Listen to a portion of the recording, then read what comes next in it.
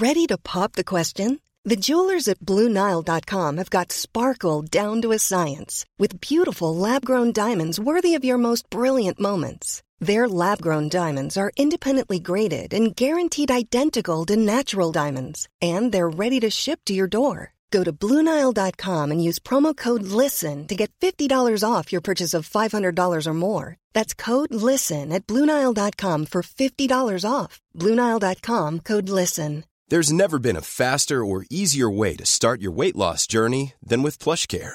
PlushCare accepts most insurance plans and gives you online access to board-certified physicians who can prescribe FDA-approved weight loss medications like Wegovy and Zepbound for those who qualify.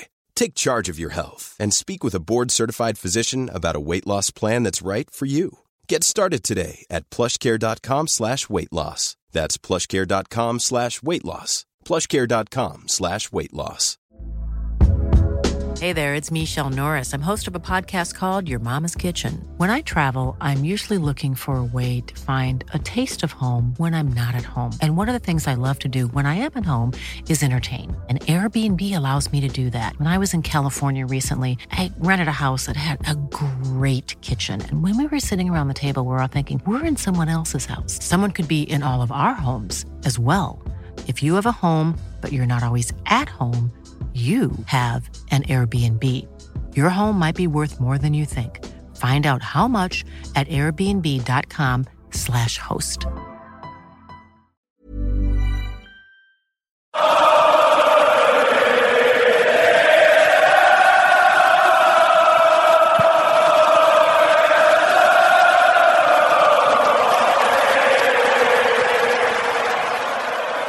Hello and welcome to Season 2, Episode 1 of Hometown Glory, your Spurs and Culture podcast. We're back. We apologise first for just sort of slinking off into the night after the Norwich game. We planned on doing a big 21-22 season opus, but holidays and COVID and work and life kind of got in the way. So here we are. But I'm delighted to say that the whole entire HG crew is in. We've got Ash, we've got Billy T, we've got Rosa, we've got Tom, and we've got me, Charlie. My friends, welcome back to our little Spurs and Culture corner of the podcasting world. I hope you're all well and enjoying what's proving to be a pretty fun summer thus far. And indeed, signings feel like a good place for us to start. So I would like you all to give me the summer signing that you're most excited about, please. Ash, alphabetical order, you can kick us off first, please. Who are you most excited about as signing? Young Clement. Is he young? I don't think he is young. He's 27, so he's not younger. He's younger than us. Younger than us. But I am excited about that because I think a left field choice to start with, and in no way influenced by the fact that we've all tried to pick a different player. So yeah, and I didn't want to offend Rosa because I know that like it's in direct competition to Ben Davies, but I just think he's had a hard time at Barcelona. I think like he's back with like playing with Hugo, and yeah, I just think he's like the perfect Conte player, and we like miss someone who can like bring the ball out from the back. So I think that's going to be a really good signing and one that's sort of almost gone under the radar that could prove like incredible like further down the season. I wonder how much he will play. Obviously, Davies has got his knock, so it seems like he's in some kind of doubt for the Southampton game. Did you, Ash, you watched most of the Rangers game, right? How did Clement do? I only saw a little bit, but I watched someone put together a compilation of like just his bits of the match, and he seemed okay. I actually do think he might end up starting every week, which I know is controversial, but I could actually see that happening. Rosa's eyes are spinning right now. Early drama for the first episode of the new season. Yeah, you bring us all back together and now I have to leave. I think I think it's fine, to be honest. I don't actually, I mean, GB is obviously injured now anyway. And I don't mind like taking in a Barca refugee. To be honest, it feels like that club is sort of all kinds of chaos and let's be like a haven for the troubled footballers of the world. And I think, he looks pretty classy to me. And he's not just come in to cover that position, right? Or am I just making things up to make myself feel better? I feel like the sort of word on the Hotspur away streets is that he could probably fill in for Dyer as well in the middle, as I guess in some ways that position is most important for the occupant to be able to sort of spray the ball around and be comfortable with the ball at their feet. And that does seem to be, as Ash said, what he seems to be strongest with. I guess the knock on him seems to be that he put together a fairly sort of hilarious rap sheet of sort of errors towards the back end of his time at Barca. But I think if there's a coach that can sort of knock out stupid mistakes from a defender, we've probably got him, right? Yeah, and I also think that like when, and it sort of has become unspoken about, but when Dyer was out of the team, that was when our form sort of like fell off the cliff. So I think just having like sensible backup that isn't Sanchez or Tanganga, who's always injured, will just be really helpful. He reminds me a bit of Bentancur in terms of where he's come from, a sort of massive club that went through a bit of a wacky spell. It'd been there for sort of 4 seasons, maybe gone a bit stale, sort of going through a few different managers and a few turbulent eras, that probably needs a sort of sensible coach that's going to give him some very straightforward things to do, so as not to complicate things, and hopefully a fan base that sort of, you know, can cheer him up and make him feel a bit loved. So the Clement Longley sort of restoration project begins here. I'm glad we kicked off on him. I feel like he needs a bit of love. Everyone's been slagging him off on Twitter constantly, so this is good. Rosa, you next. Who are you going to pick? Yeah, I'm going to go for Spence because largely just because he seems like a good lad, and that's what I'm here for, really. I love the fact that he and Cesc are buddies, and it's obviously like the dream to have them both on either wing. I think that's like the future. I got a bit worried when there were all these sorts of reports coming out of Conte saying, oh, you know, he wasn't like my pick, and whether it's sort of he's been a player who's been bought for the future. But he seems quite excited about being here. I don't know, he seems a lot of fun, and he's arrived at the right time. I think sort of Cesc had that kind of horrible like couple of years where it was just chaos, and I feel like Spence has arrived at exactly the right time. He'll learn from a great manager, so even if he's not starting, that's not a problem. He'll learn so much, and it will just be nice to have some sort of energy on that side that's kind of good energy and not chaos, I think. So if I think about it, actually, because I don't get super into sort of transfer season. I think I'm probably scarred by just so many disappointments of years gone by that I just sort of would rather kind of wait and see how it all pans out. But I actually do feel quite excited to watch him for the first time. I think that's just going to be really fun. And aside from anything else, I feel like we waited for so long to get him to the point where I thought it was actually just not going to happen. So I'm thrilled about that, if nothing else. Yeah, I think Ash had sort of convinced us all that he was looking like another Tomiyasu at one point, that we were just going to spend months assuming he was going to arrive any second and then he'd pitch up at Arsenal or something. I think as well, with that sort of Conte slightly disowning the transfer, I think that it's just Conte being sort of horribly honest as normal and asked a question and he just cannot lie. He's got some sort of weird curse against him that means he can't sort of say any sort of mistruth. Also, I don't know if it's a bad thing when your club is coached by Antonio Conte that the club sort of proactively makes a few signings, look into the future, because Conte, you know, with all the best hopes and dreams that we have, maybe like 2 or 3 seasons tops you get with Antonio Conte. So signing a few players that might come into their own in 2, 3, 4, 5 seasons isn't probably the worst sort of way of having a 2-strand transfer sort of assault where you're both signing players for the world-class coach that probably is here for a good time, not a long time.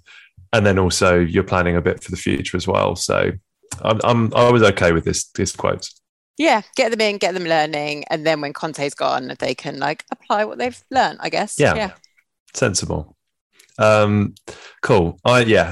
Spence, I've got a feeling, despite everyone sort of getting a bit het up about those quotes from Conte, I think he'll end up playing quite a lot. I've got a feeling that one of those, and we'll get on to who's probably going to leave in a bit, but surely one of these right wing backs has got to clear off at some point. So I think he'll have a bit of a clearer lane than it appears right now. Moving on, Tom, who's your pick, please? Well, guys, I have been on this podcast enough moaning about us not signing another centre forward. Every summer, it drives me absolutely mental that we've got no backup for Kane. You know, what other big club operates with one striker? So I have to go for Richarlison. He's Premier League ready, which I think is pretty important given our track record with strikers. We did Soldado, Janssen, and bloody hell, Vinicius. So it's good to have someone who can hit the ground running. He's been playing in a terrible Everton side and still, I think last season got 10 goals and 5 assists in the league, which isn't a bad return considering the team that he was playing in. And I also love that he's clearly a total bastard as well. He certainly enraged me when I've watched him play against us before. He enrages opposition fans. We have needed a bastard for a while. I think like Dele was a bit of a bastard in that and I've had rows with fans, particularly sort of West Ham fans, obviously, about Dele, and you know, opposition fans absolutely hated him and his kind of antics, winding players up and getting players booked. I think we've needed that for a while. Pierre maybe has been our nearest bastard for a while. We've now got Romero as well. So yeah, I'm excited. And it's going to be brilliant to be able to rest Kane or Son before a big game. We've got 4 competitions. To be able to rest Kane before, say, a big Champions League game, give him a break or just sub him off on 60 minutes will be really exciting. And it's going to be interesting to see how he rotates those front 3, because Kulu was fairly undroppable at the end of last season, obviously. And I know, Charlie, you're excited with how he started in pre-season as well. So Kulu was incredible yesterday. I watched it back this morning, sort of best parenting of the year, where my daughter woke up horribly early. I gave her the iPad to watch some sort of nonsense, and I just stuck on Spurs play and watched Spurs Rangers back, and we just sat in bed side by side on screens at 5:30 in the morning. And Kulu was incredible. He didn't score. He should have probably scored 1 or 2. I know, Billy, you were watching and you were impressed by him as well. But he just looks it looks like he's finally realised how strong he is, and that actually when he does that sort of cutting in from the right onto his left thing, it's not really a defender that can live with him or sort of overpower him. And obviously he's one of those weird players that looks really sort of cumbersome and like he's going to fall over his feet, but he's actually very technical and very skillful, and his close control is exceptional as well. So I just think he's going to have a huge season. So I'm similarly to you, Tom, I'm really intrigued to see how the sort of 4 go into 3 and who ends up playing more or less matches. And also, because I guess the thing about Richarlison is at Everton, he either played through the middle or down the left sort of a lot of the time. So he's played quite a lot of pre-season coming down the right, where he looks okay, but I don't think he looks as explosive sort of cutting in onto his right foot. So it'd be interesting to see how it all shakes out. Bill? Yeah, man, just going back to Richarlison, it's just, I love the way he's like openly horny on his main Twitter account. Like, I think it was like 4 a.m. in like Korean time. He was just like openly messaging women on Twitter, like not even in the DMs, literally just tweeting them like live. And I think if you're going to come into a team and you're going to try and contend with probably the best front 3 in the Premier League, like that's the sort of confidence that you need. So I think it's a really good indicator of what kind of guy he is. He just does not care about anything really. So, I think that's why I'm really, really excited for him as well. It's interesting with him because, as Tom rightly points out, he's a bastard on the pitch. As you've rightly pointed out, Billy, he's an absolute horn dog on social media. I've read a bunch of stuff since we signed him, though. He does seem to be sort of off social media and football pitches. I saw somewhat, I think it was an ESPN Brazil football correspondent, describe him as Brazil's Marcus Rashford in terms of his sort of social awareness, the causes that he sort of fights for, he speaks up for. So he seems like quite an interesting character. Also, Ash, you turned me on to the Brazil All or Nothing, where he's sort of quite a big character in that, isn't he? Yeah, and everyone loves him. That's like the really interesting part about it, is that like all his teammates like just fall in love with him immediately. And I think just looking at like the squad, aside from the Brazilians making their annoying pigeon noises, like everyone just seems to like have fallen for him straight away. So Sonny does particularly, doesn't he? He seems to be tight with Sonny. Yeah, and I think he's going to just piss Arsenal off so much, and like I can't wait for that. That's going to be like the highlight of the season. I think it's also here is maybe where we mentioned that how much Paratici and Conte have changed Daniel Levy and ENIC, in that one, we're talking about 6 signings. And as plenty of people have pointed out, we've actually strengthened in the area that we're strongest in, which is something we've never done. Whereas obviously, certainly City and Chelsea and United as well. I mean, they're always buying players they don't need and then ruining them. But it's certainly something we've never done. So it's exciting that we spent 60 million in a position that we're so well covered in. We've got so much football. It's going to be really exciting to have him come in, I think. Yeah, I can't believe we've strengthened from a position of strength. That's literally never happened before in the history of our club, I think. And I feel almost like frightened by the competence. Do you know what I mean? But yeah, actually, when you're talking about Richarlison, it's true, because it's like suddenly we now have like 4 fantastic forwards, and I am nervous about this season because like a lot of football is getting played, and then just in the middle of it, they're just going to dump a World Cup. So I don't, how on earth is that going to work out with injuries and just general tiredness, right? But it seems that we might have actually planned for that. I think so. I think insane. You've got to, because I mean, you say that. You say we've got to, but I mean, just from a pure logistical fact, the fact that the Champions League starts in early September, the group stage, and the group stage is wrapped up by the beginning of November. I mean, hopefully we progress, because it could be over pretty swiftly because of this bastard World Cup that sort of turns up at the end of November. So such a bizarre season. But as you say, Rosa, competence is seemingly winning out at the minute, and we look like and also I think compared to Chelsea, for example, who we play very, very early in the season, I was just listening to Thomas Tuchel before we came on, sort of bemoaning the lack of signings they've made, the fact that half the team want to leave, the general air of discontent that seems to be around their camp at the minute, particularly after being thrashed 4-0 by Arsenal last night in the States. Like, we seem to be such a happy camp. Everyone's in, most of them got away to Korea. It's just very, very un-Spurs-like. Billy, I know you're going to talk about someone who also adds to a position of strength that is, again, very un-Tottenham Hotspur. Yeah, so I think Basuma is going to be a really good signing. And I just want to go back to what Tom said earlier about Richarlison being Premier League ready. And I think if you look at Man City, what they often do is they sign the sort of best players from the rest. Like they just signed Calvin Phillips, they signed Grealish last season. They're about to sign Cucurella from Brighton as well. And I think it's so important to have players that are ready to hit the ground running in the Premier League.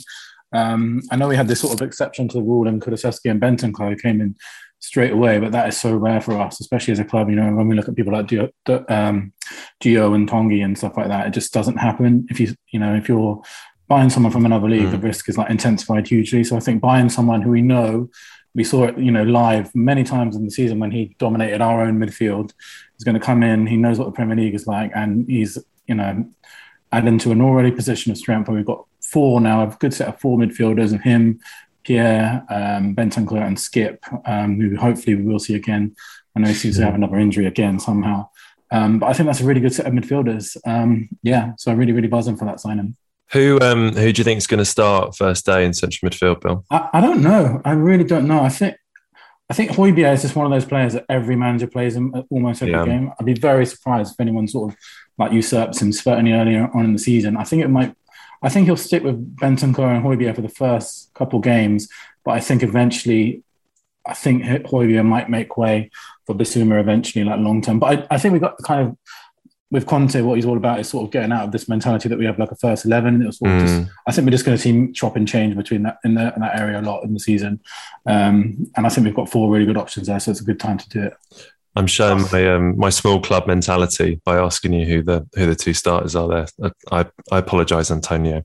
Well, plus the 5 subs thing this season as well, which we haven't touched on. That the work rate that Conte wants from players, clearly probably the positions that where people are going to get most exhausted are those wing backs and the centre mids kind of spraying the ball about and having to track back. Yeah, and like you were saying about kind of that big club mentality. Certainly, again, Chelsea and City and Liverpool pretty much always have 2 brilliant centre mids on their bench and 2 on the pitch. So it's going to be wicked to have 4. I don't think I've yet quite wrapped my head around how different the whole 5 subs thing is going to make Premier League matches. I think you're going to see like loads of half-time subs, sort of triple substitutions on like 50 minutes, and basically managers approaching it like you've got sort of 2 halves and you could almost, get rid of half your team and start from scratch if it's not going so well. Or if, say, you've got a game midweek and you want to, sit people down for a bit of a rest, it's going to be... My worry is certain matches will start feeling a bit like pre-season games in second halves when you suddenly have this spate of subs and it all becomes a bit disjointed and a bit weird. But I guess I trust that Conte will be one of the very best at managing that situation and figuring out the right time to bring people on and all that kind of stuff. So I reckon we'll probably do better than most from it. Yeah, I think we'll be all right. I think the worst thing about it is that it is ultimately going to obviously benefit the richest club, and it will be interesting to see what clubs like really, really, really struggle this year. And I'm very relieved we've made all these signings because it is going to massively, massively affect like smaller teams, basically, isn't it? Like, it's horrible. I do feel like it's horrible, really, because I think it's just another way to benefit like the bigger clubs. I just don't get why they didn't bring it in, because originally it was a sort of COVID thing, right? So, and most of Europe brought it in last season, and for some reason now, I guess maybe the World Cup's a consideration, but it seems like the Premier League's a year behind the rest of Europe with it. But I don't know. Billy, were you going to add something on the 5 subs thing? Yeah, I was just going to talking about, again, going back to Richarlison. Like, I think it's the first time ever where we've got like a name big enough that you could maybe see a situation where Harry Kane doesn't start a Premier League game or a Champions League game. Obviously, with a view to resting him, not that he would ever be out of the team otherwise. But I think it's the first time ever we've had a name that is big enough for Harry Kane to sort of think, okay, I will sit this one out, because we all know about Harry Kane as he plays every game for us. Which has been to his detriment over the years in terms of his fitness. So I think Richarlison is just like a total game changer. And if Conte says to Kane, look, we've got a Champions League game coming up on Wednesday, you're going to have to sit this one out, start on the bench. It's now finally a big enough name where we can actually afford to do that and it not damage the team too much. It'll be interesting to see how Kane reacts to that, though, won't it? Because he is a player who wants to play every minute. He kind of doesn't seem to ever get subbed or like getting subbed. So, yeah, that'll be interesting. But I think, like you said, it is to his detriment that he ends up with these injuries because he has to play every minute. So fingers crossed he doesn't get arsey about that. And also it is that 5 sub thing is almost gives players impetus to just blitz another team in the first half, particularly if you've got a Champions League game on Wednesday, to kind of come out of the blocks and just play so intensely for 60 minutes and then come off. And I think now that we're in the Champions League, it's very different to be in the Europa League or the Europa Conference League, because Kane will want to play in the Champions League. Like he can't physically play every single Premier League and Champions League game. It's not possible. So I think we don't have the sort of benefit of being able to rest him in the midweek game, because now it's arguably just as important as a league game. So it'd be good to see how that dynamic works.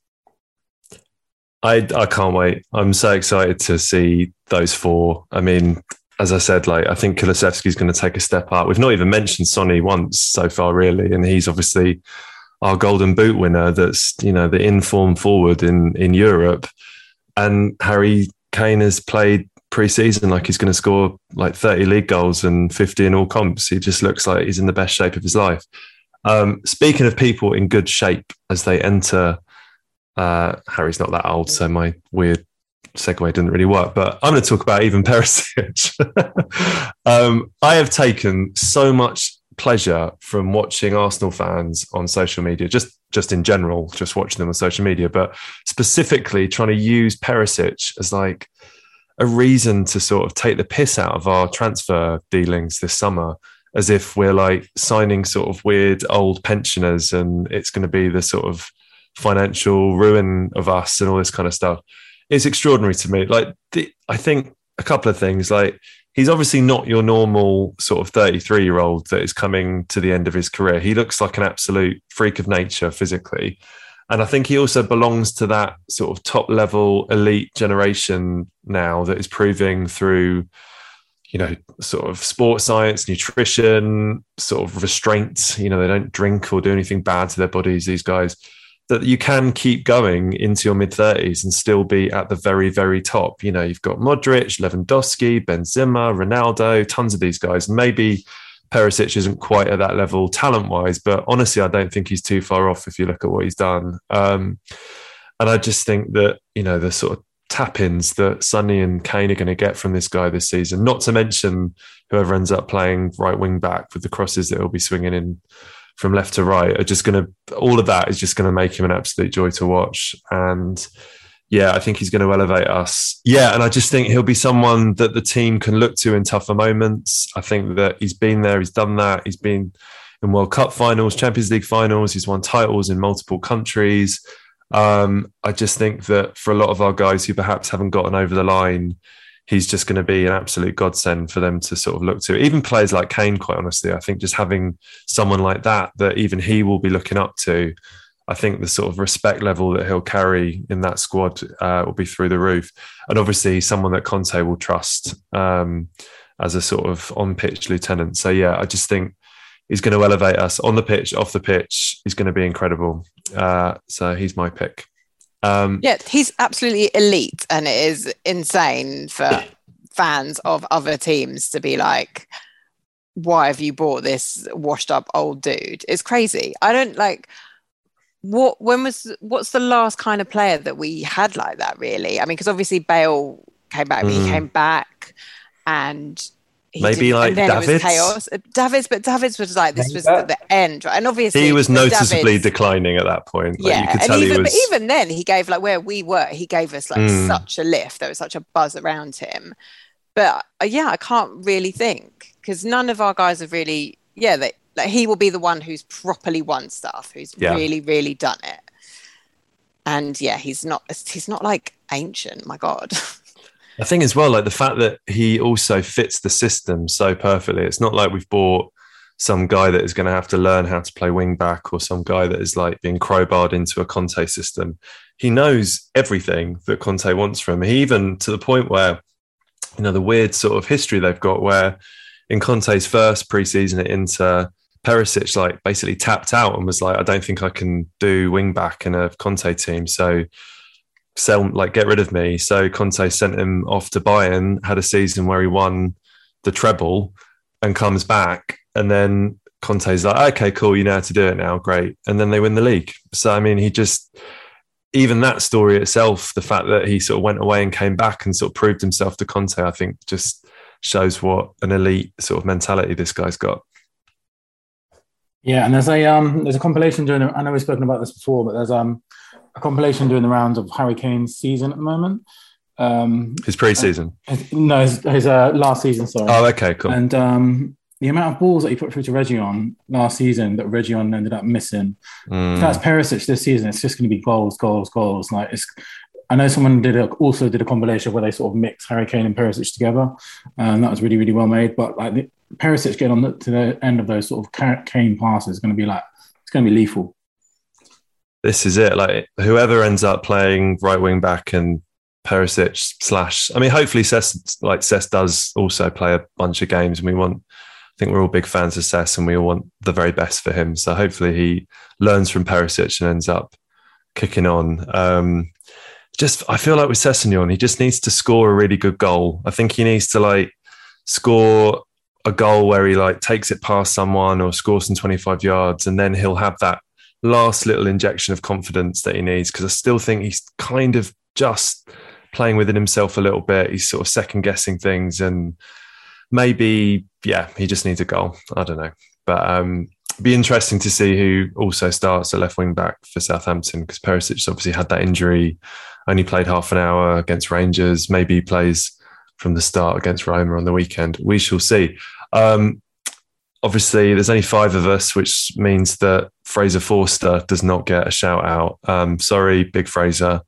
I enjoyed how much you found all the Rangers fans booing you very funny on the weekend against Rangers. So I think you should be a good character. And I also forget with him that he did play, like, in my head, he was Southampton's backup keeper and like just hasn't played for Southampton for ages. But as I was reminded, like, he was their goalkeeper for that mad game where Southampton beat Arsenal 1-0. And, there was that incredible save that he made from Saka, and they had all these point blank chances and they just couldn't put the ball in the net because he was an absolute monster. So I don't think he's as past it as perhaps I thought he was. And I had him down as a bit of a sort of slightly more luxe Joe Hart, who would be good around the place and a nice character, but actually he might be quite a competent keeper. Did he play in that game that was like very controversial where he kind of dropped the ball and we should have won? He did. Yeah. I forgot that he was also in goal for that. Yeah. He got away with that one a bit. Yeah, that was very annoying. I remember Rosa being very angry about that for about a month. At least. Ruined her Christmas, didn't it, Rose? I think Forster's he's a good addition to the squad, as they say. Like largely because he's just like not Galini. And I can't really look at that dude anymore, to be honest. We don't have to now. He's gone. Yeah, exactly. So it's fine. I think he'll be good. And I think he'll be a lot better than Joe Hart, really, surely. Yeah.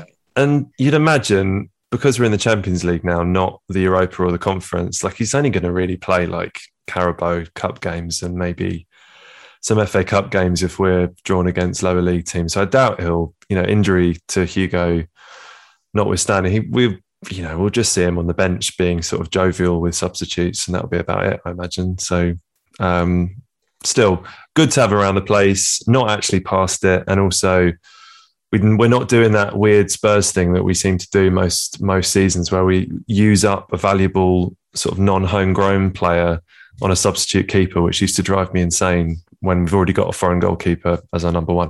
Anyway, let's move on to actually, one other question regarding incomings. What other positions do you want to see come in? The 2 positions that seem to be getting spoken about most, a sort of playmaker and another centre back if Tanganga, as expected, goes off to Italy. And I think we'll get into maybe Rodon and whether or not he's going to go in a minute, but is anyone really like yearning for anyone else? Billy, is anyone you're sort of really, really want to see come in? No, not really, other than those 2 positions you mentioned. And I think we've got all the hard work done now, so we can afford ourselves a bit more time getting those positions right. I do think we do need another centre back because, as Ash mentioned earlier, if Dyer does get injured, we're back to sort of square one, and the level of our team dropped off a lot when Dyer was injured. So I'd like to get another centre back in, and I'd like to get a playmaker in.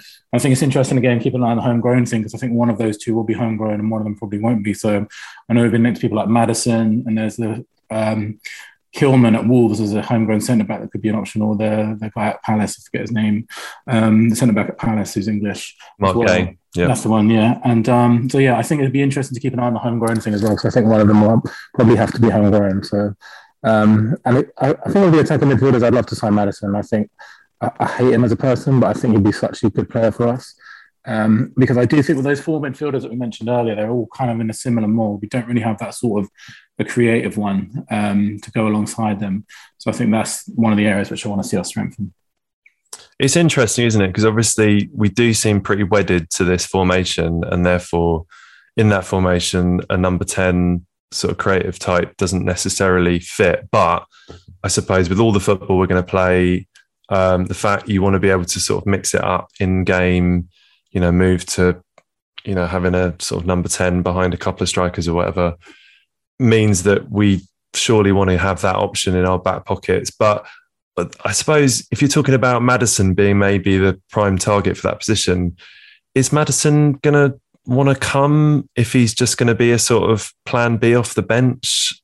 I'm not sure. Ash, like if you were Maddison and you were approached by Spurs right now, would you do it? Yeah.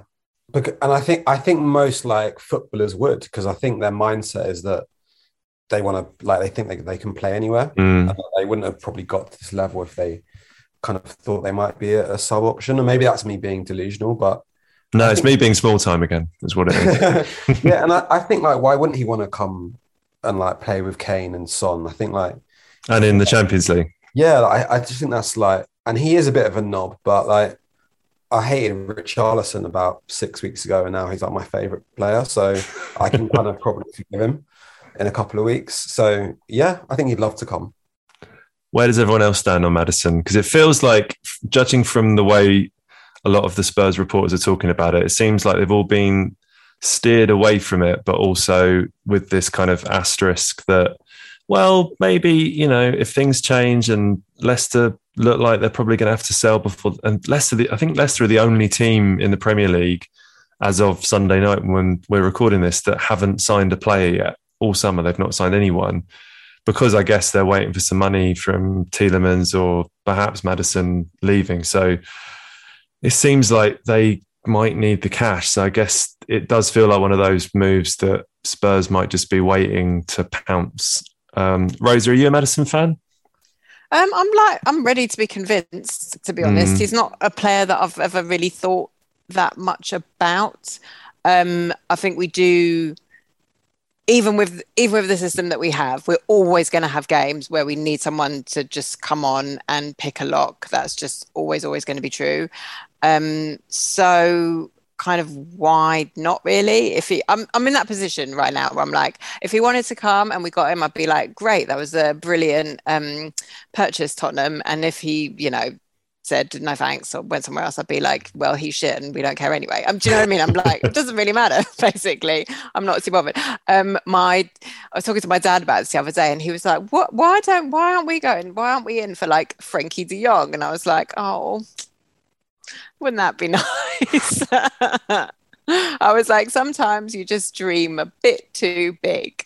But I think we do need someone in that position, and that does, if I'm going to play sort of devil's advocate, I suppose some of the more conservative takes on Tottenham's window so far is that, they went into the window with this like 150 million war chest, promising the world, etc.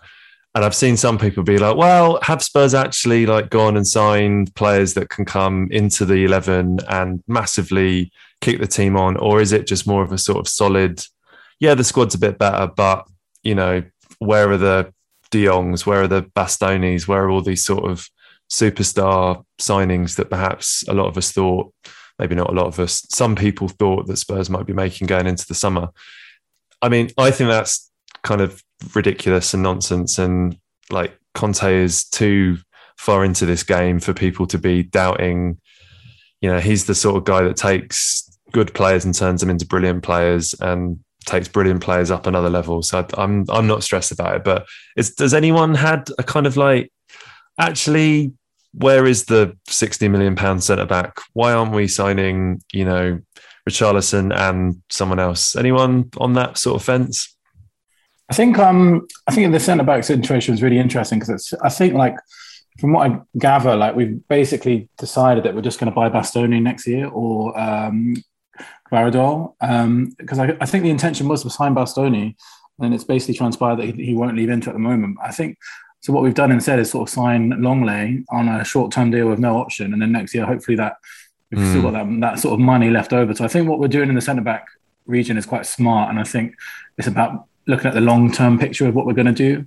And I do think we're going to buy a left centre-back next summer, and we probably will spend a lot of money on it. So I'm not too worried about that one. And then, like, I do think we still are going to buy. I think we're going to drop 60 mil or 50 mil on another player. And I think we're just going to save that for attacking midfielder. So I know Zaniolo is another player that's been mentioned, but I don't really know much about him, to be honest. I do find it weird that we're in this sort of Italian era. We don't have any Italian players now.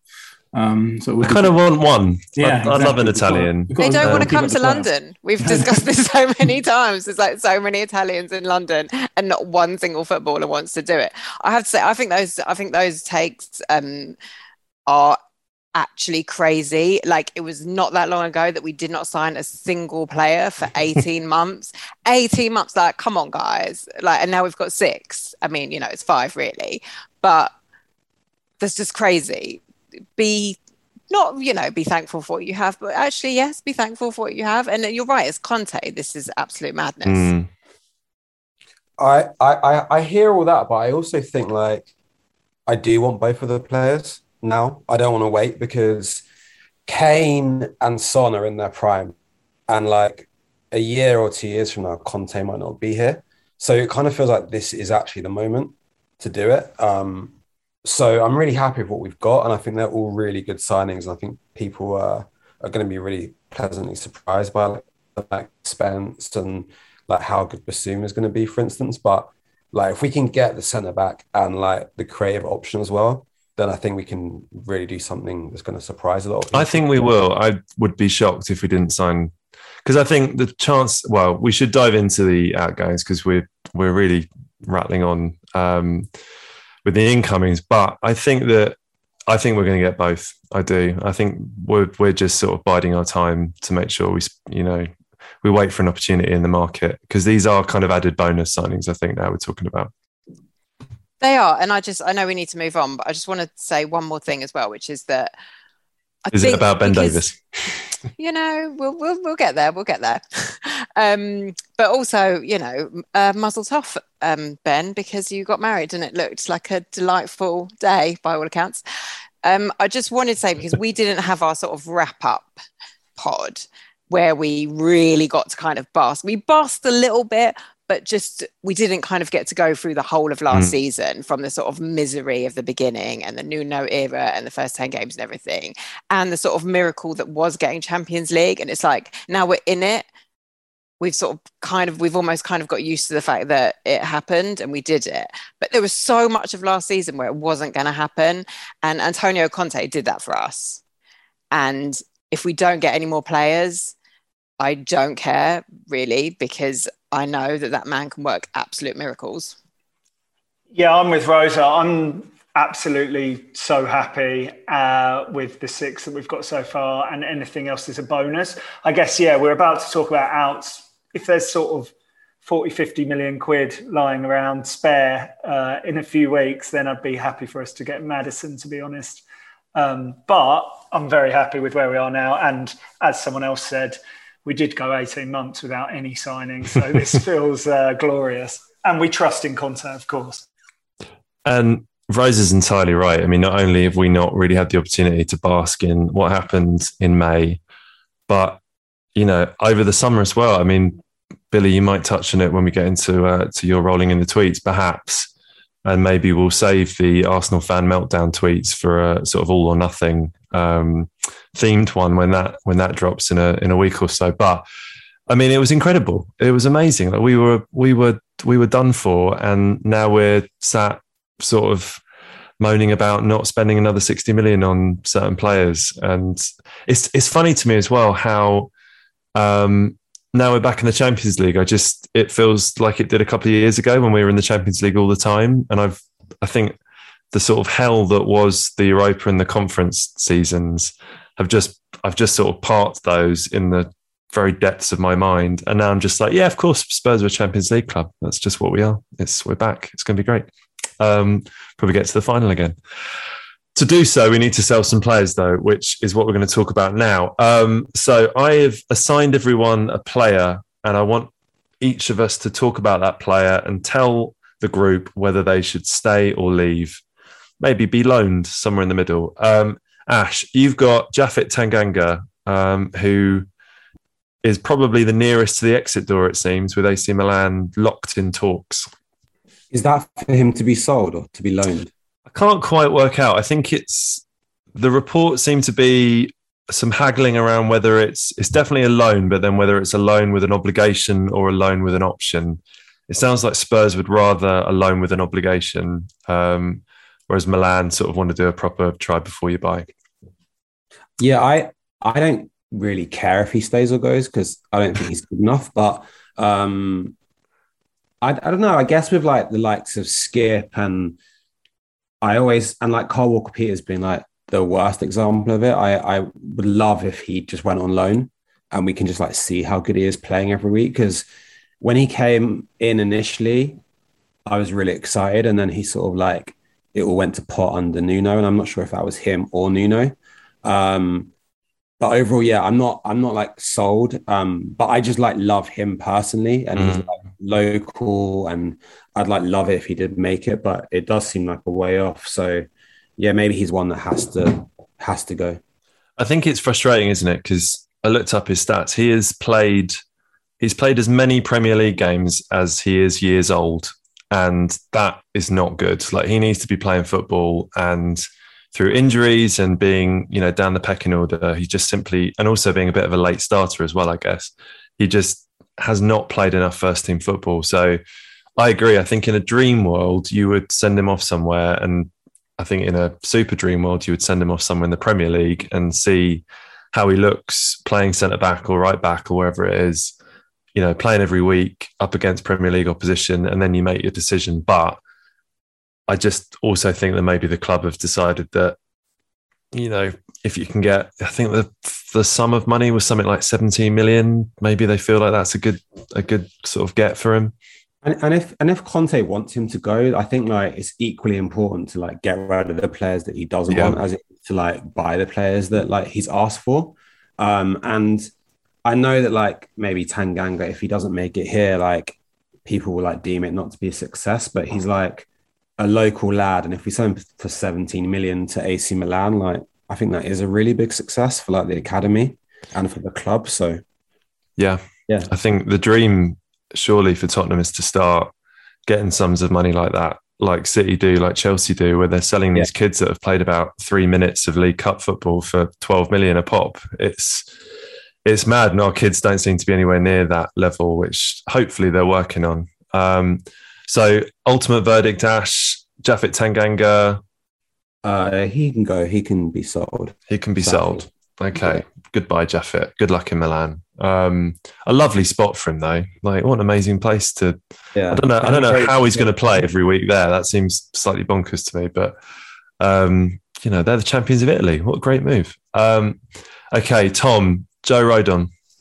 Well, talking of centre-backs who haven't played much. Who are also older than you think. He's another one that's like 24 now, I think, Joe Rodon. I had to go back and check because like I felt like I was missing something with Rodon. Like, did he have a spell where he played loads and was he loved under any manager? But no, I don't think, like, I think Jose played him a bit. I checked his stats. He played 12 Prem games in 2021 and three last season. Wow. It's not a lot of football, is it? It feels like there's something we don't know behind the scenes. I don't know. Is he not that great in training? Is his attitude not that great? Because no manager has exactly loved him. So I'd say, it's definitely time for him to go. It's interesting with the centre-backs as well, because we're talking about Tanganga and Rodon. We're not talking about Sanchez, who cost a hell of a lot of money. I should have probably put Dav on the list, shouldn't I? But I feel like he's slightly redeemed himself to the point where I can't see anyone at Tottenham wanting to sell him. Yeah, don't even think about it. Yeah, look, he's staying forever. I think last season, me and Rosa were both quite defensive over Dav, and he did improve when he came in for Dyer in January, February, when Romero was out as well. Sorry, but he also cost a load of money. So I just feel like he's not going to go because we're not going to make anywhere near what we paid for him. Whereas Rodon, 12 million, send him to Brighton or someone. I'm very happy for him to go. He's also almost certainly going to the World Cup with Wales. And when I've seen him play for Wales, he plays quite well, to be honest. But yeah, he can go, and if we can get some money for him rather than him having to go out on loan, that would be preferable. So you'd sell, not loan? Oh, you're done with Joe. You're done with him. Look, he's had a couple of years. He's had many different managers, partly because we've been a basket case of a club. But yeah, clearly he hasn't really impressed anyone at the club. So I think we should cut our losses and sell him. Okay, it's 2 sales so far. Right, Billy, someone is going from your pick. I feel like I'm sort of doing a bit of a Sophie's choice for you here. It's your boy Emerson Royal or also your boy Matt Doherty. We've got to get rid of one of them, surely. Which one's it going to be, mate? I honestly have no idea at this point. Like, I think it's such a strange situation, the fact that we've got 3 right backs, and then Conte's like coming out in public saying he's also sort of turning Lucas Moura into a right back as well. So what? We've got like 4 players that can now play there. It doesn't seem to be much movement about Doherty, Matt Doherty going. I think it's going to be Emerson. And I kind of, everyone knows that Emerson is very, very close to my heart. This is a guy who, after a friendly in South Korea, tweeted Spurs Thailand in Thai saying thank you for your support.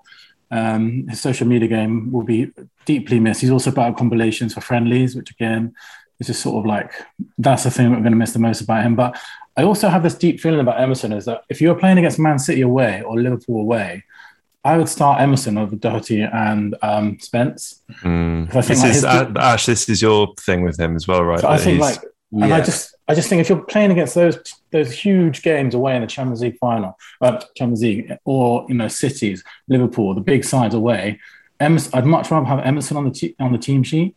So in answer to the question, I honestly don't know if either of them are going to go. I think there's a weird part of me which thinks we might just keep all of them.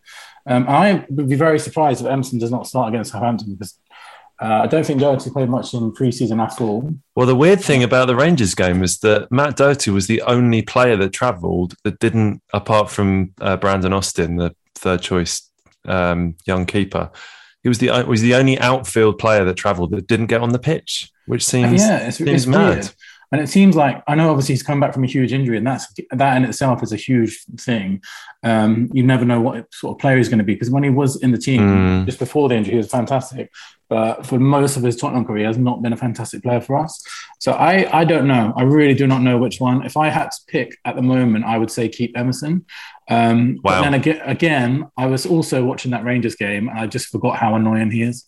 Like the position that he gets in were like unbelievable. It's like at best you're going to get a corner when he's got the ball. Like that's the size of it. But I think for the defensive capabilities, I would keep him over Doherty. But I honestly wouldn't be surprised if both of them end up staying. I really would not be surprised about that because I just don't see Doherty is like nowhere near the first 11 at the moment from what it seems like in pre-season. I don't think we're going to sell him either. So I just think it's going to be those weird situations where we might sort of keep both until January and then see what happens in January. Doherty seems to be very popular as well, right? What has anyone figured out? He's just great for vibes, is he? Because Kane clearly loves him. So maybe they just want to keep him around because he's Dyer as well. Banter. Because let's be honest, one of those videos, what was it to do with Doherty's goatee? Kane has terrible banter. So maybe Dyer just needs, and a couple of other players just need Doherty around to provide the lols. Yeah, I was just thinking, just as you said that Doherty has got to be the worst ever football nickname, and only Kane is the only person who ever seems to use it. But that's just gives me the ick so badly, that nickname. It does feel weird that most of our sort of right wing backs are kind of comedy characters, whether it's like Dowie, Royale, even Lucas is a bit of a sort of, pigeon squawking meme at the best of times. Spence, you have to save us from this weird right wing back purgatory we found ourselves in, please. Just 3 personalities and then hopefully one actual footballer.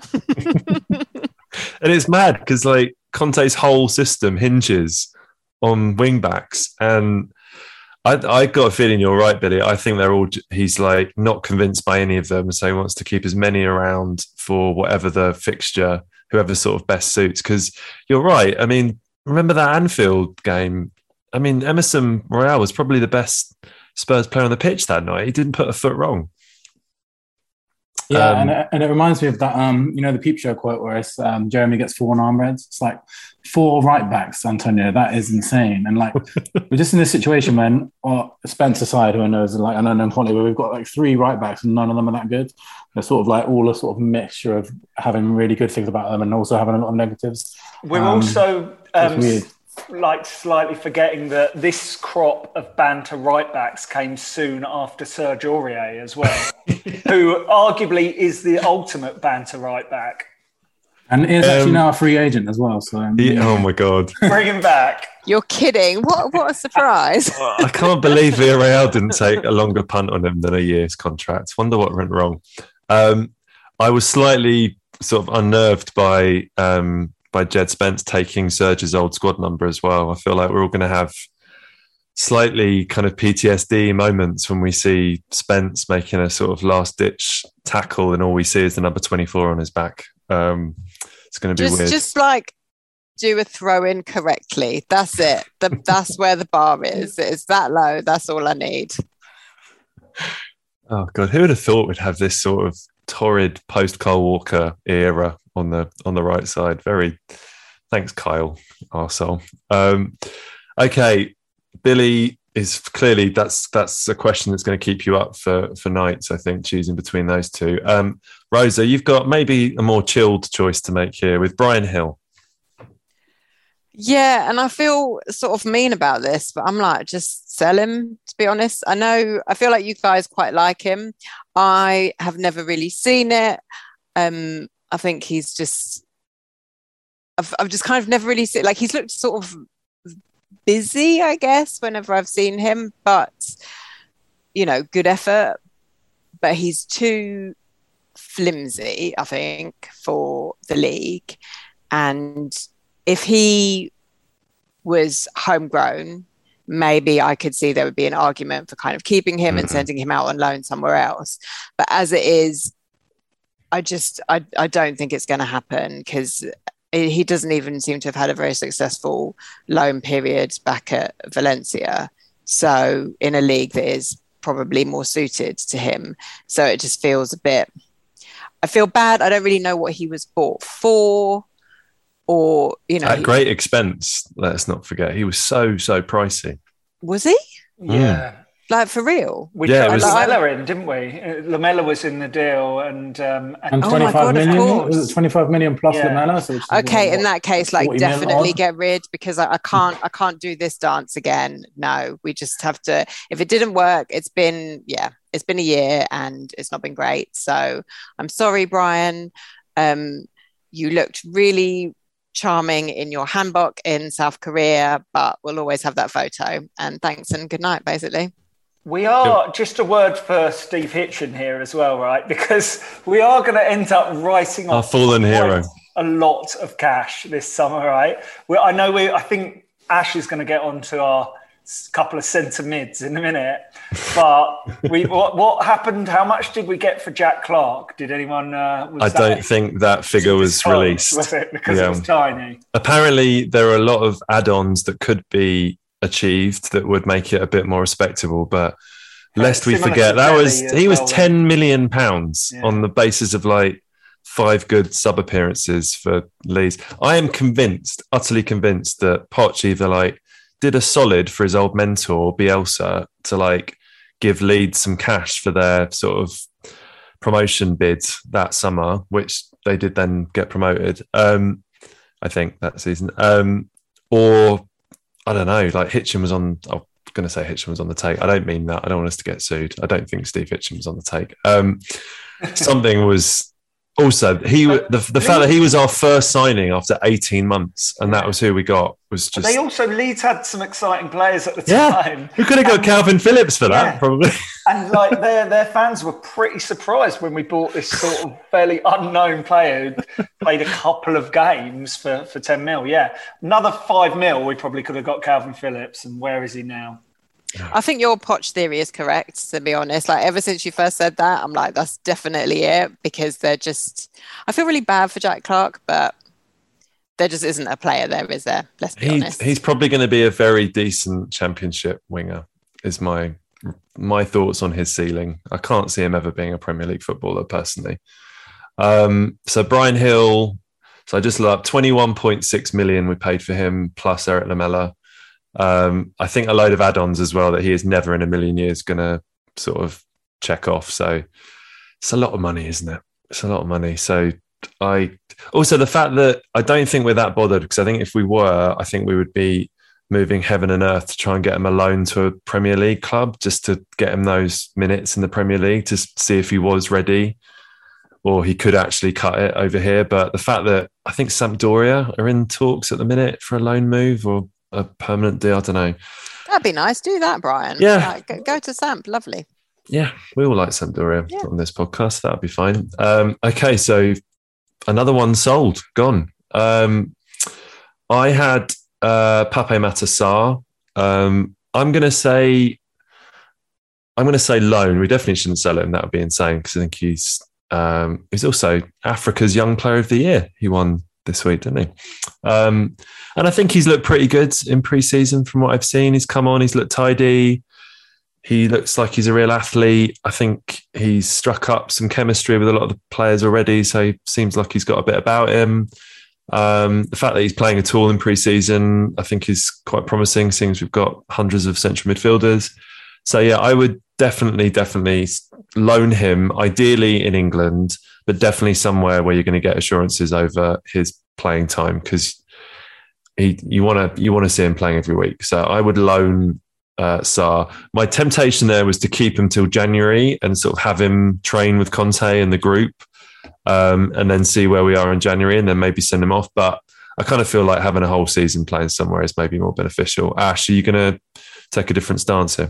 I think he should stay, because Skip just seems to get injured all the time, and we're going to need 5 subs, and we've only got 4 centre midfielders. So either like we buy this like attacking central midfielder option, they kind of can fit in as well, or he should just stay, because I think he'll actually like get enough minutes. And the like bits and pieces I've seen, he does just look really promising. He has the build of a 15-year-old schoolboy, but then when he's like on the pitch, he actually looks really good.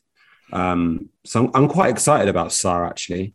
From the small bits that I've seen, he looks really good, and he really does kind of count as our sort of 7th signing of the summer, really, because obviously we didn't see him at all last year. He stayed at Metz, so yeah, maybe he does stay. Speaking of youngsters, I guess we'll also see loans for Troy Parrott, and then there's also talk of loans for Dane Scarlett and Alfie Devine as well, who both won tournament, the under 19s, was it? The England under 19s they won, both starting for England throughout that tournament. I think Devine particularly standing out, and he seems to me like the one. There is a kid that's going to come through. I feel like it's Alfie Devine. Scarlett, I am praying to God does it, because it would be a wonderful story if we have another homegrown striker come through. But I just feel like striker is so hard to sort of get that chance. It's like you only really have one striker in a team, and it's very, very difficult. But that would be amazing. But do you reckon both Parrott, it sounds like he's going on his way to a championship team quite soon, but Scarlett and Devine, do we reckon they're kind of old enough now to go out and play proper man's football somewhere? Yeah, I think so. I think they're both linked with championship loans. I think interesting about Parrott as well, I saw Ali Gold saying he's just about to sign a new contract with Tottenham as well.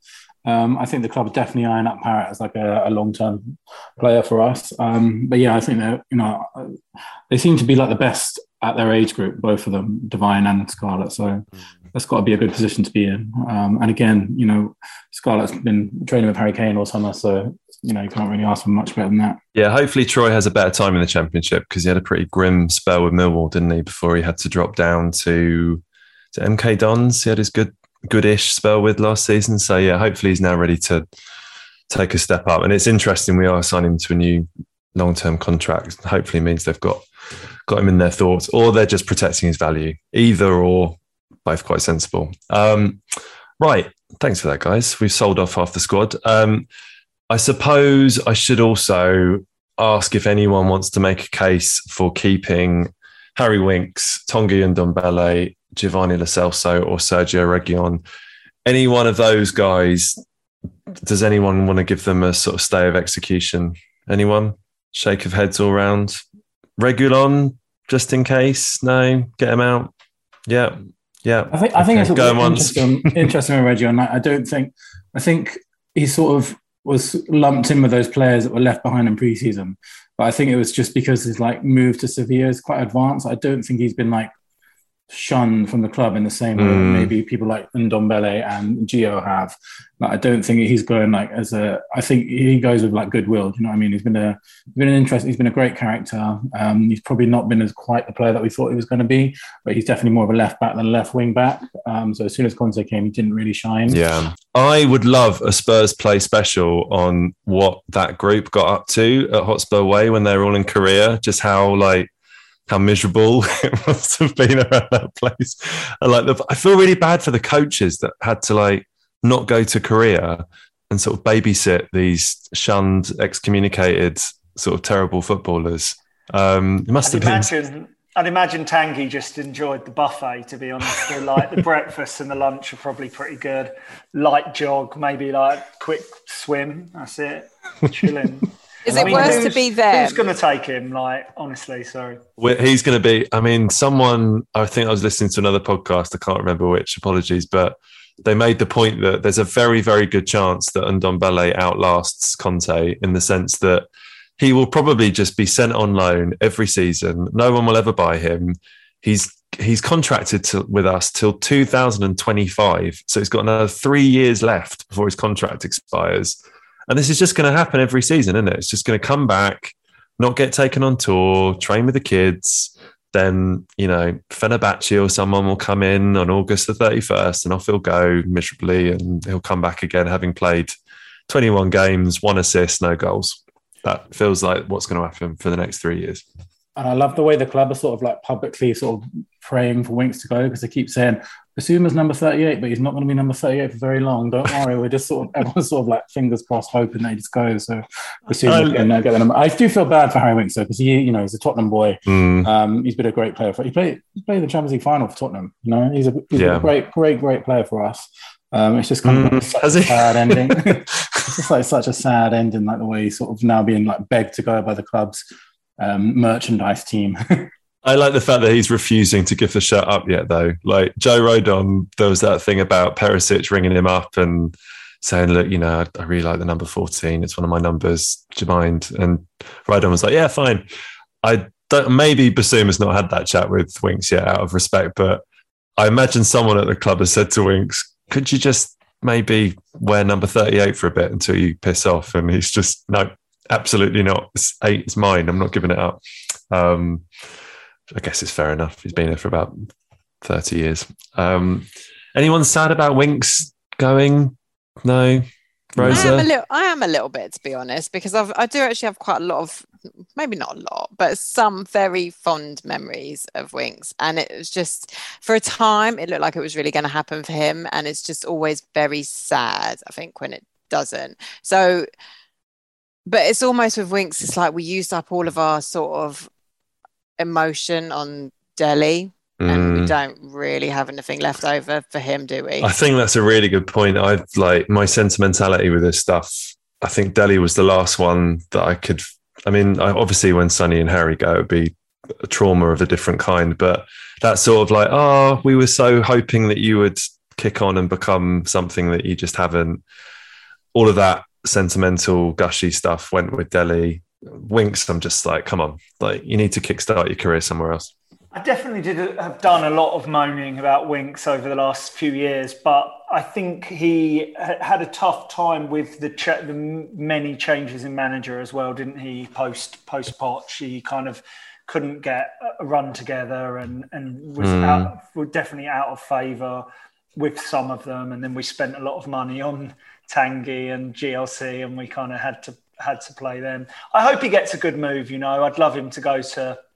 It'd be great for him to go abroad. I didn't realise he's half Spanish, or he's got. I think he's got a Spanish grandparent. I think. Okay, yeah, it'd be great if he went to Spain, but if not, hopefully a kind of mid-level Premier League team and plays quite well, maybe even gets an England cap again, but it's just atrocious every time he plays us. That would be fine. And, you know, I don't think anyone is mourning Lo Celso leaving, right? I feel like, Ash, I feel like for you, he might be your least favourite Spurs player ever at this stage. Yeah, I hate him. I absolutely hate him. He's awful. I don't get it. I don't get how he cost that much money. I can't remember. It's really weird. Like, everyone's sort of always, and I include everyone on this podcast, everyone always talks about his sort of like purple patch under Mourinho. I am so guilty of this, by the way. Yeah, and I was just not me. I hate him. And I think it might just be me. I've been banging on about this so much. I've like projected it onto others, I think. Yeah, sorry, everyone else. No, I think I've largely invented it. I do. But yeah, even now, I was just like, he tried hard, but I don't think he was even that good then. And I just can't wait to see the back of him. And it still makes me laugh that someone made that sort of like stop that Lo Celso Twitter account and he blocked them. And it just had that like awful Everton corner, which like barely like made it to the first man. And yeah, that was Conte's first league game, lest we forget. That was. He's awful. He's just a shit player. So yeah, I'm very happy that he's leaving. I don't even think he ever even tried that hard either after maybe like the first 6 months or something. And I just would like to remind everybody that when we gave out grades last Christmas, I gave him a U because he was so poor, and I stand by that. And he's done nothing to make me regret that ever since. I suppose because he played the rest of the season out of the country, so he didn't have a chance. You know, if you want to get technical about it, sure. Speaking of technical things, I'm very rusty with my my little links into new sections of the podcast tonight. That will improve, dear listener. Billy, over to you for our first Rolling in the Tweet special. As I hinted at earlier, we've resisted the temptation to do another Arsenal theme one, despite the fact they have gone insane this summer, more so than I think we could have ever hoped from even their sort of blow up at the end of the season. The sort of reaction to transfers has just been extraordinary. So we'll do that perhaps around the first All or Nothing episode, which I think drops August 4th or something like that. So it's coming soon. However, we're not doing that. We did ask our wonderful listeners, though. Billy, what did we ask them this week? Yeah, so we asked you guys for your favourite memories of like Tottenham friendlies and like pre-season in general, and we had loads and loads. So thank you very much for those. I'm just going to read you a few of them now. So start off with Tim, who says, has to be when we played Seattle and a Make-A-Wish kid got to kick off for them. He ran towards the goal to score and make a dream come true, and then Brad Friedel saved it. Like the pro that he is, he saved it. I do remember that really well, actually. Patrick says, my first ever game, watching Aussie's free-flowing goal scoring Magic 5, draw 0-0 at Brentford on a cold, wet evening at Griffin Park. Ollie, friend of the show, of course, says Soldado scored against Espanyol. And everyone, I think, made the same mistake of Ollie, is jumping to the conclusion that we've got a gem on our hands. Lawrence says Kane scoring from the halfway line against Juve, which does come up a lot. I think that was like, I thought that doing the rounds on Twitter was like 3 years ago, like this week or something. That was just an absolutely insane goal. Huge glamour tie here from Joe Burns, who said we were away to Bishop Stortford in 1999 and seeing a seemingly 8-foot tall player come on for us, finding out his name is Peter Crouch, laughing and calling him Stickman throughout the rest of the game after the Bugs Life movie character, which had not been that long. We have Paul, who says, again, this one comes up quite a few times, Berbatov's brace against Birmingham, his pre-season debut, just after he signed. It was like watching a magical slow ferret. We've got Mikey, who says the Deli nutmeg. Yeah, it's a great nickname for him. We got Mikey, who says Deli's nutmeg on Modric was the beginning of a new era at Spurs. That's a great shout. That is a great shout. That was amazing friendly. And it kind of just was a little taste of what was to come for Dele Alli, definitely. Lily White Rose says, south of France, Spurs are playing a pre-season game against Nice, Bordeaux and Celta Vigo. Wow, what a pre-season tour that was. For Vigo game, took an age to find my tiny stadium, arrived 10 minutes into the game, and Jeff Scott, the physio, let us in a staff door, so we got in free and met players including Berbatov, Davids and King. That sounds amazing. Any of Lamella's world-beating preseason runs, which is seemingly the only time that he wasn't injured, if I remember right. King of preseason, of course, Eric Lamela. Every year we were like, this is it. This is going to be a season. It wasn't. And him and Moore are exactly like that, aren't they? Like both the kings of preseason. The ones that inspire that he's like a new signing tweets. Yeah, I do remember those fondly. Dan Thomas is going to Orient in late July, seeing us winning 4-2 and being convinced Giovanni Dos Santos was going to take the Premier League by storm. Speaking of kings of preseason, our boy Giovanni, I feel like he sort of would come back from a loan and sort of play a few preseason games. And I remember we beat like Fiorentina at White Hart Lane. I seem to remember going to that. And I think he'd come back from a loan and was majestic. And it was like, maybe now. It was a bit of a sort of Ndombele, like maybe now, this is it. Like this is finally... Taarabt as well. I remember seeing Taarabt in pre-season yeah. and thinking he was going to be the best player of all time. Those two, very similar DNA, for sure. Definitely. And it was another one of those Barcelona signings that we just thought was really going to be the one. But again, we all know how that story ended. LP, I remember this one as well.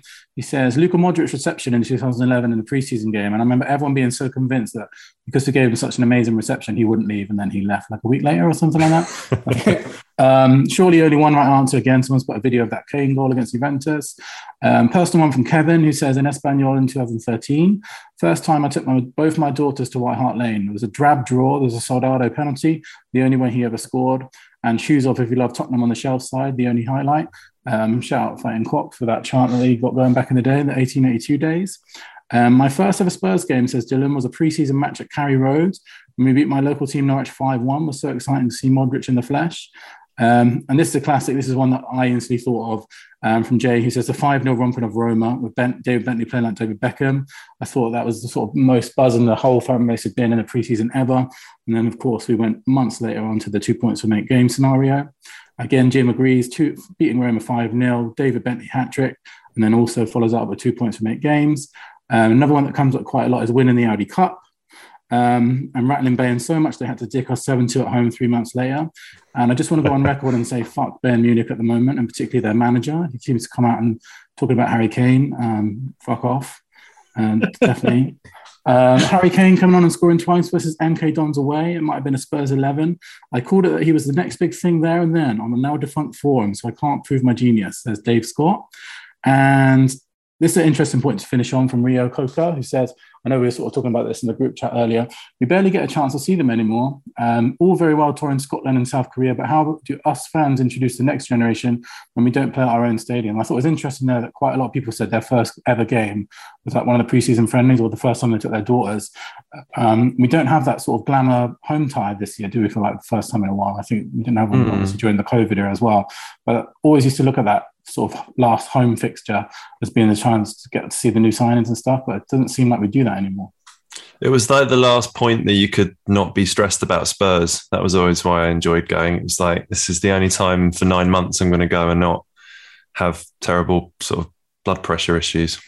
Also, it's interesting someone mentioned the Spurs 11 thing as well, because that doesn't happen anymore. We would always have these weird pre-season games against Stevenage, Bishop Stortford, Billy just mentioned, Braintree Town, the kind of local lower division teams where you'd have a team cobbled together from a couple of first teamers, some under 21s, whoever was about. And we don't play those games anymore, do we?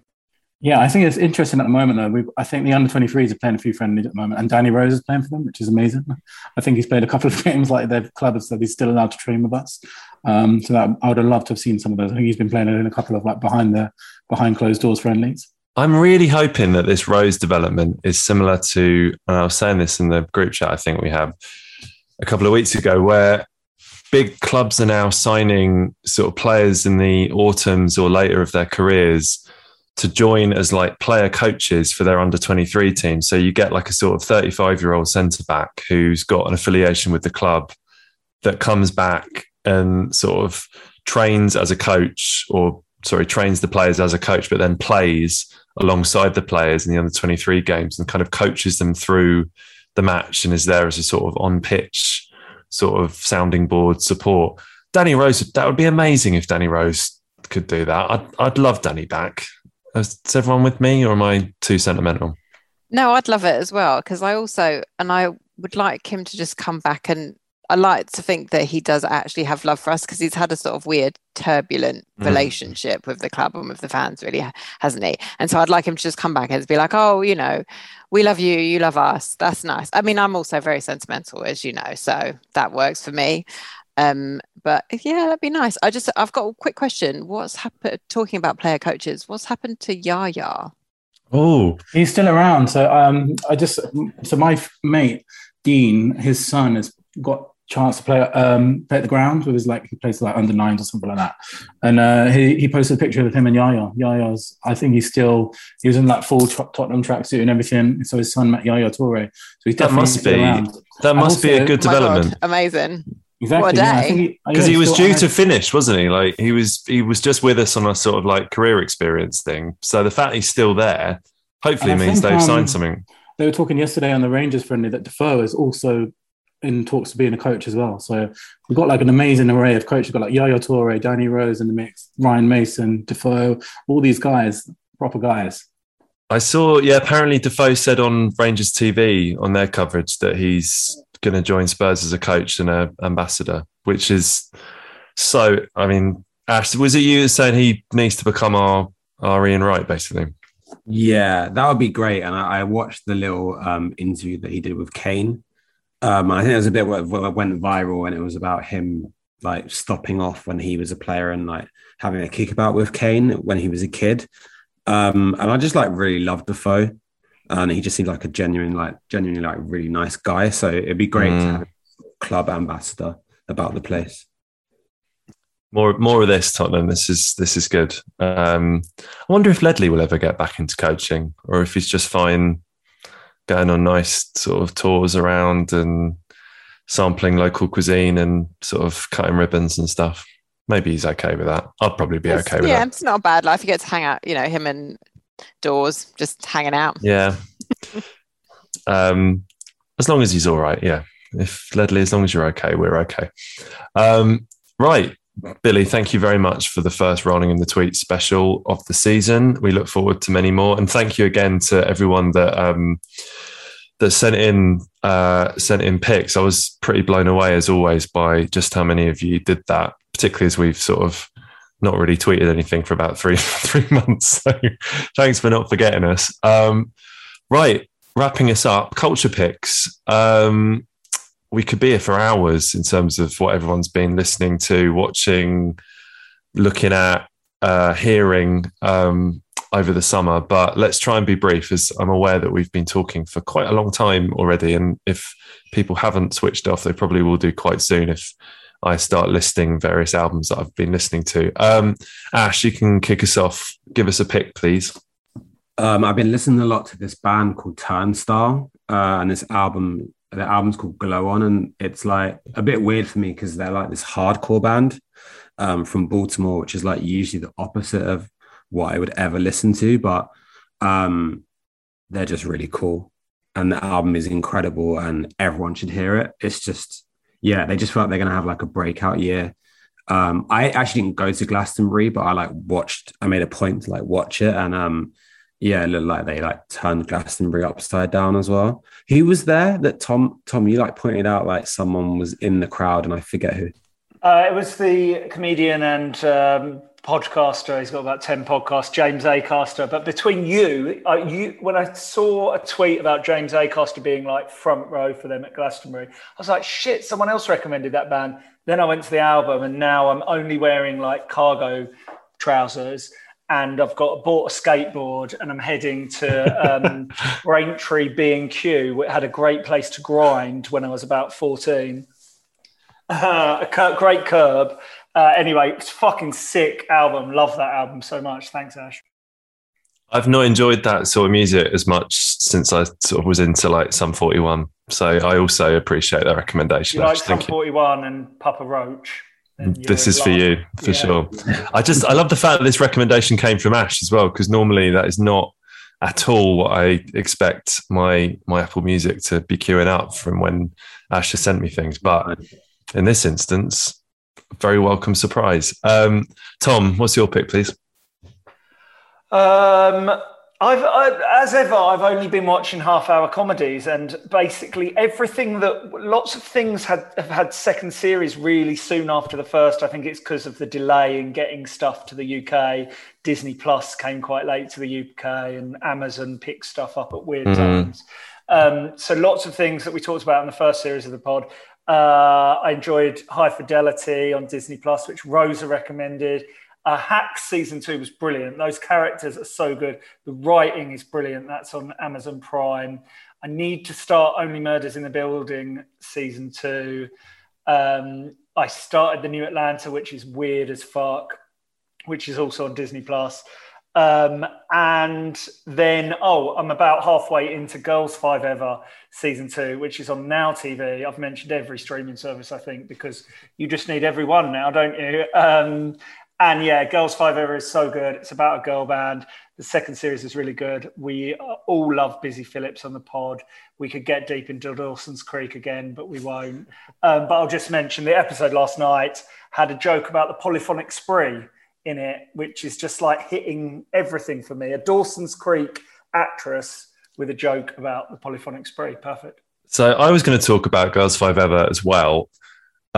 I'm slightly concerned that the songs aren't as memorable as the first season, because I feel like we would often like rewind to listen back to the songs, and we would listen independent of the show. We would often have the music on in the car and stuff. Whereas I feel like none of the songs, and we're only halfway through the second season, so I'm hoping there might be a couple. But is that fair or is that too tough? I think that's probably fair, actually. But last night we got to an episode where there's a song called Big Pussy Energy. We've not reached Big Pussy Energy. Once you get to Big Pussy Energy, let's talk.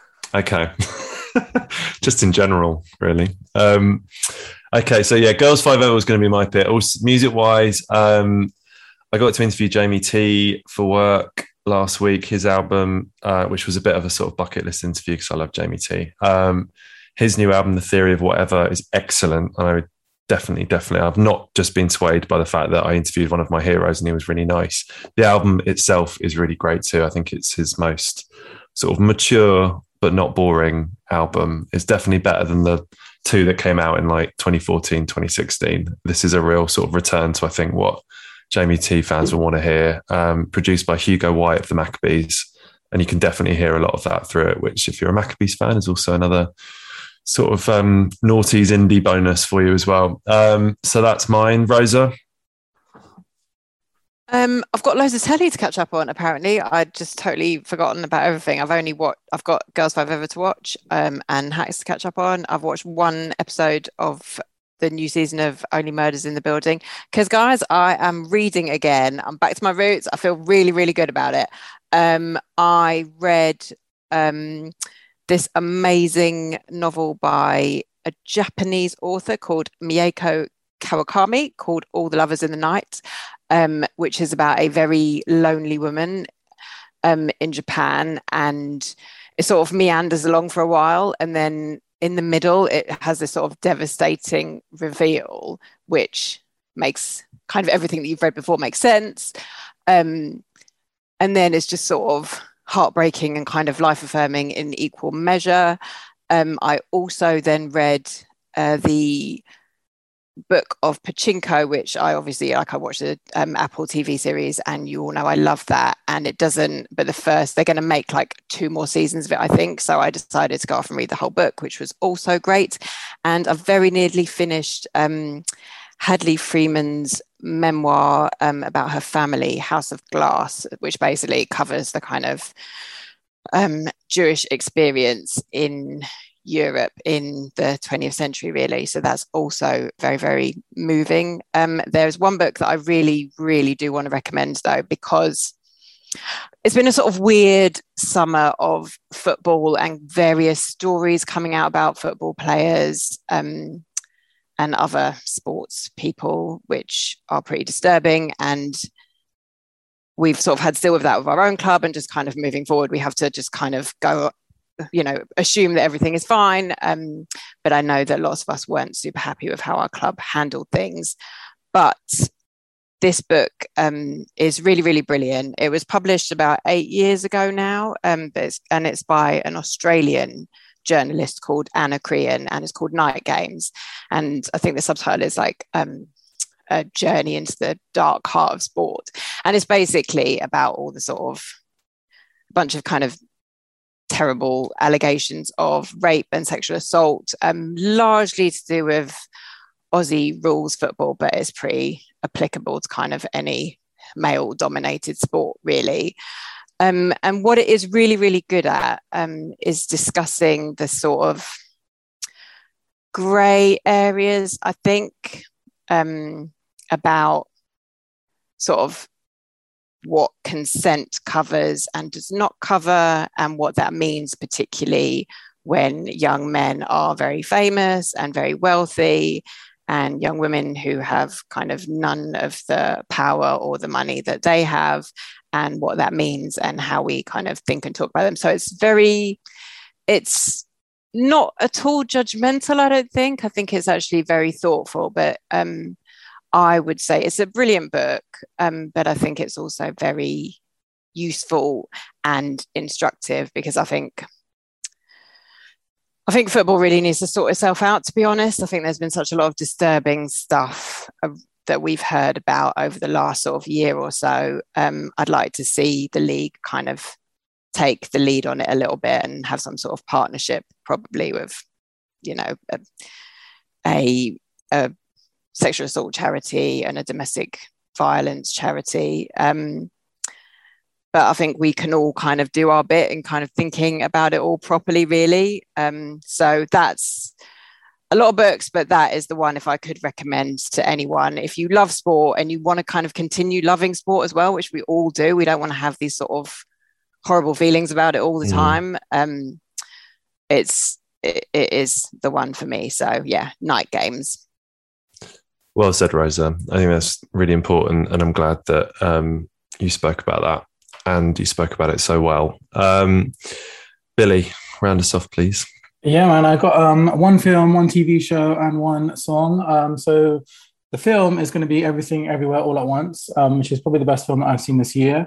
And it's like a multiverse film, and it is basically, I saw it at a very similar time to seeing Doctor Strange 2, which is also a multiverse film, but it just like totally blows out the water. TV show is going to be the final season of Better Call Saul, which is like just ending on such an insanely high standard of TV. And it's sort of wrapping up the story. And it's really weird because it's like a prequel, and you know that the characters are going to survive because they're in Breaking Bad, but it's still like really, really intense. And the song is by a producer called Eliza Rose, who's like a house producer, having a breakout year this year, and it's called Baddest of Them All. And I think she's going to be a big producer to look out for. And I think that song is currently Song of the Summer. So Everything Everywhere All at Once, the final season of Better Call Saul, and Eliza Rose as well. Nicely done. Nicely done. I also assume, Billy, you've been on school holidays. I dread to think how many times you've visited the cinema. Yeah, I've been keeping track on my letterbox. I've gone at least once a week, sometimes twice a week. I'll do a full rundown of those films, but I've seen some really bad films, to be honest. That lately is not a good patch. Starting with Jurassic World, which is one of the Jurassic World Dominion, which is one of the worst films I've ever seen in the cinema. So in a bit of a bad streak at the moment, but I did see Elvis last week, which was really good. So, did you like him? Yeah, I loved Elvis. I thought it was really, really good. I saw Lightyear, which is kind of a mixed bag as well. I've seen pretty much every film that's out in the cinema, but by far the best one is Everything Everywhere All at Once. I'm so excited to see that because honestly, like, you know how I felt about this, Billy, as I finally got to see Doctor Strange Multiverse of Madness, and I just thought it was absolutely terrible. Like, genuinely, I think it's like the worst Marvel film so far. It was such a horrible, horrible mess. And like, its biggest crime was what it did to Wanda. But beyond that, I think the multiverse, the way they dealt with the multiverse was just not fun or interesting really at all. So I'd love to see something that actually thought about it properly and made it seem kind of joyous and interesting. Exactly. When you watch the two side by side, it is like, this is exactly what they should have done. This made it much more interesting. And Michelle Yeoh is just a hero. So yeah, she's just incredible. Oh, she's an absolute goddess. Yeah. Amazing.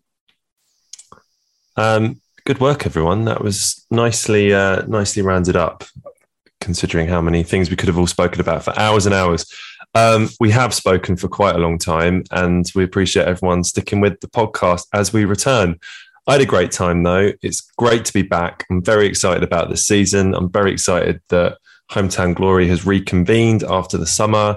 Tom, Rosa, Ash, Billy, thank you so much for your company as always. As I said, thank you everyone for listening. Thank you everyone for your messages over the summer, sort of bugging us to come back. We were always going to come back. Don't worry, we weren't doing a sort of Conte-esque, keeping everyone hanging.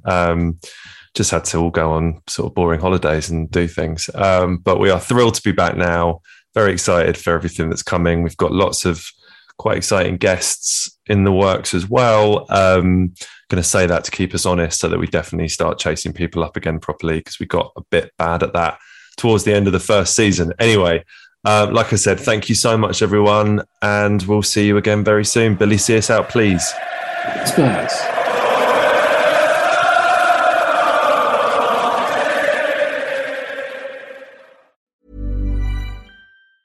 Hey, it's Danny Pellegrino from Everything Iconic.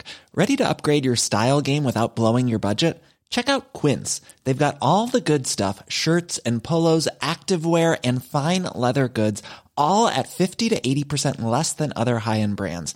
And the best part? They're all about safe, ethical, and responsible manufacturing. Get that luxury vibe without the luxury price tag. Hit up quince.com/upgrade for free shipping and 365-day returns on your next order. That's quince.com/upgrade.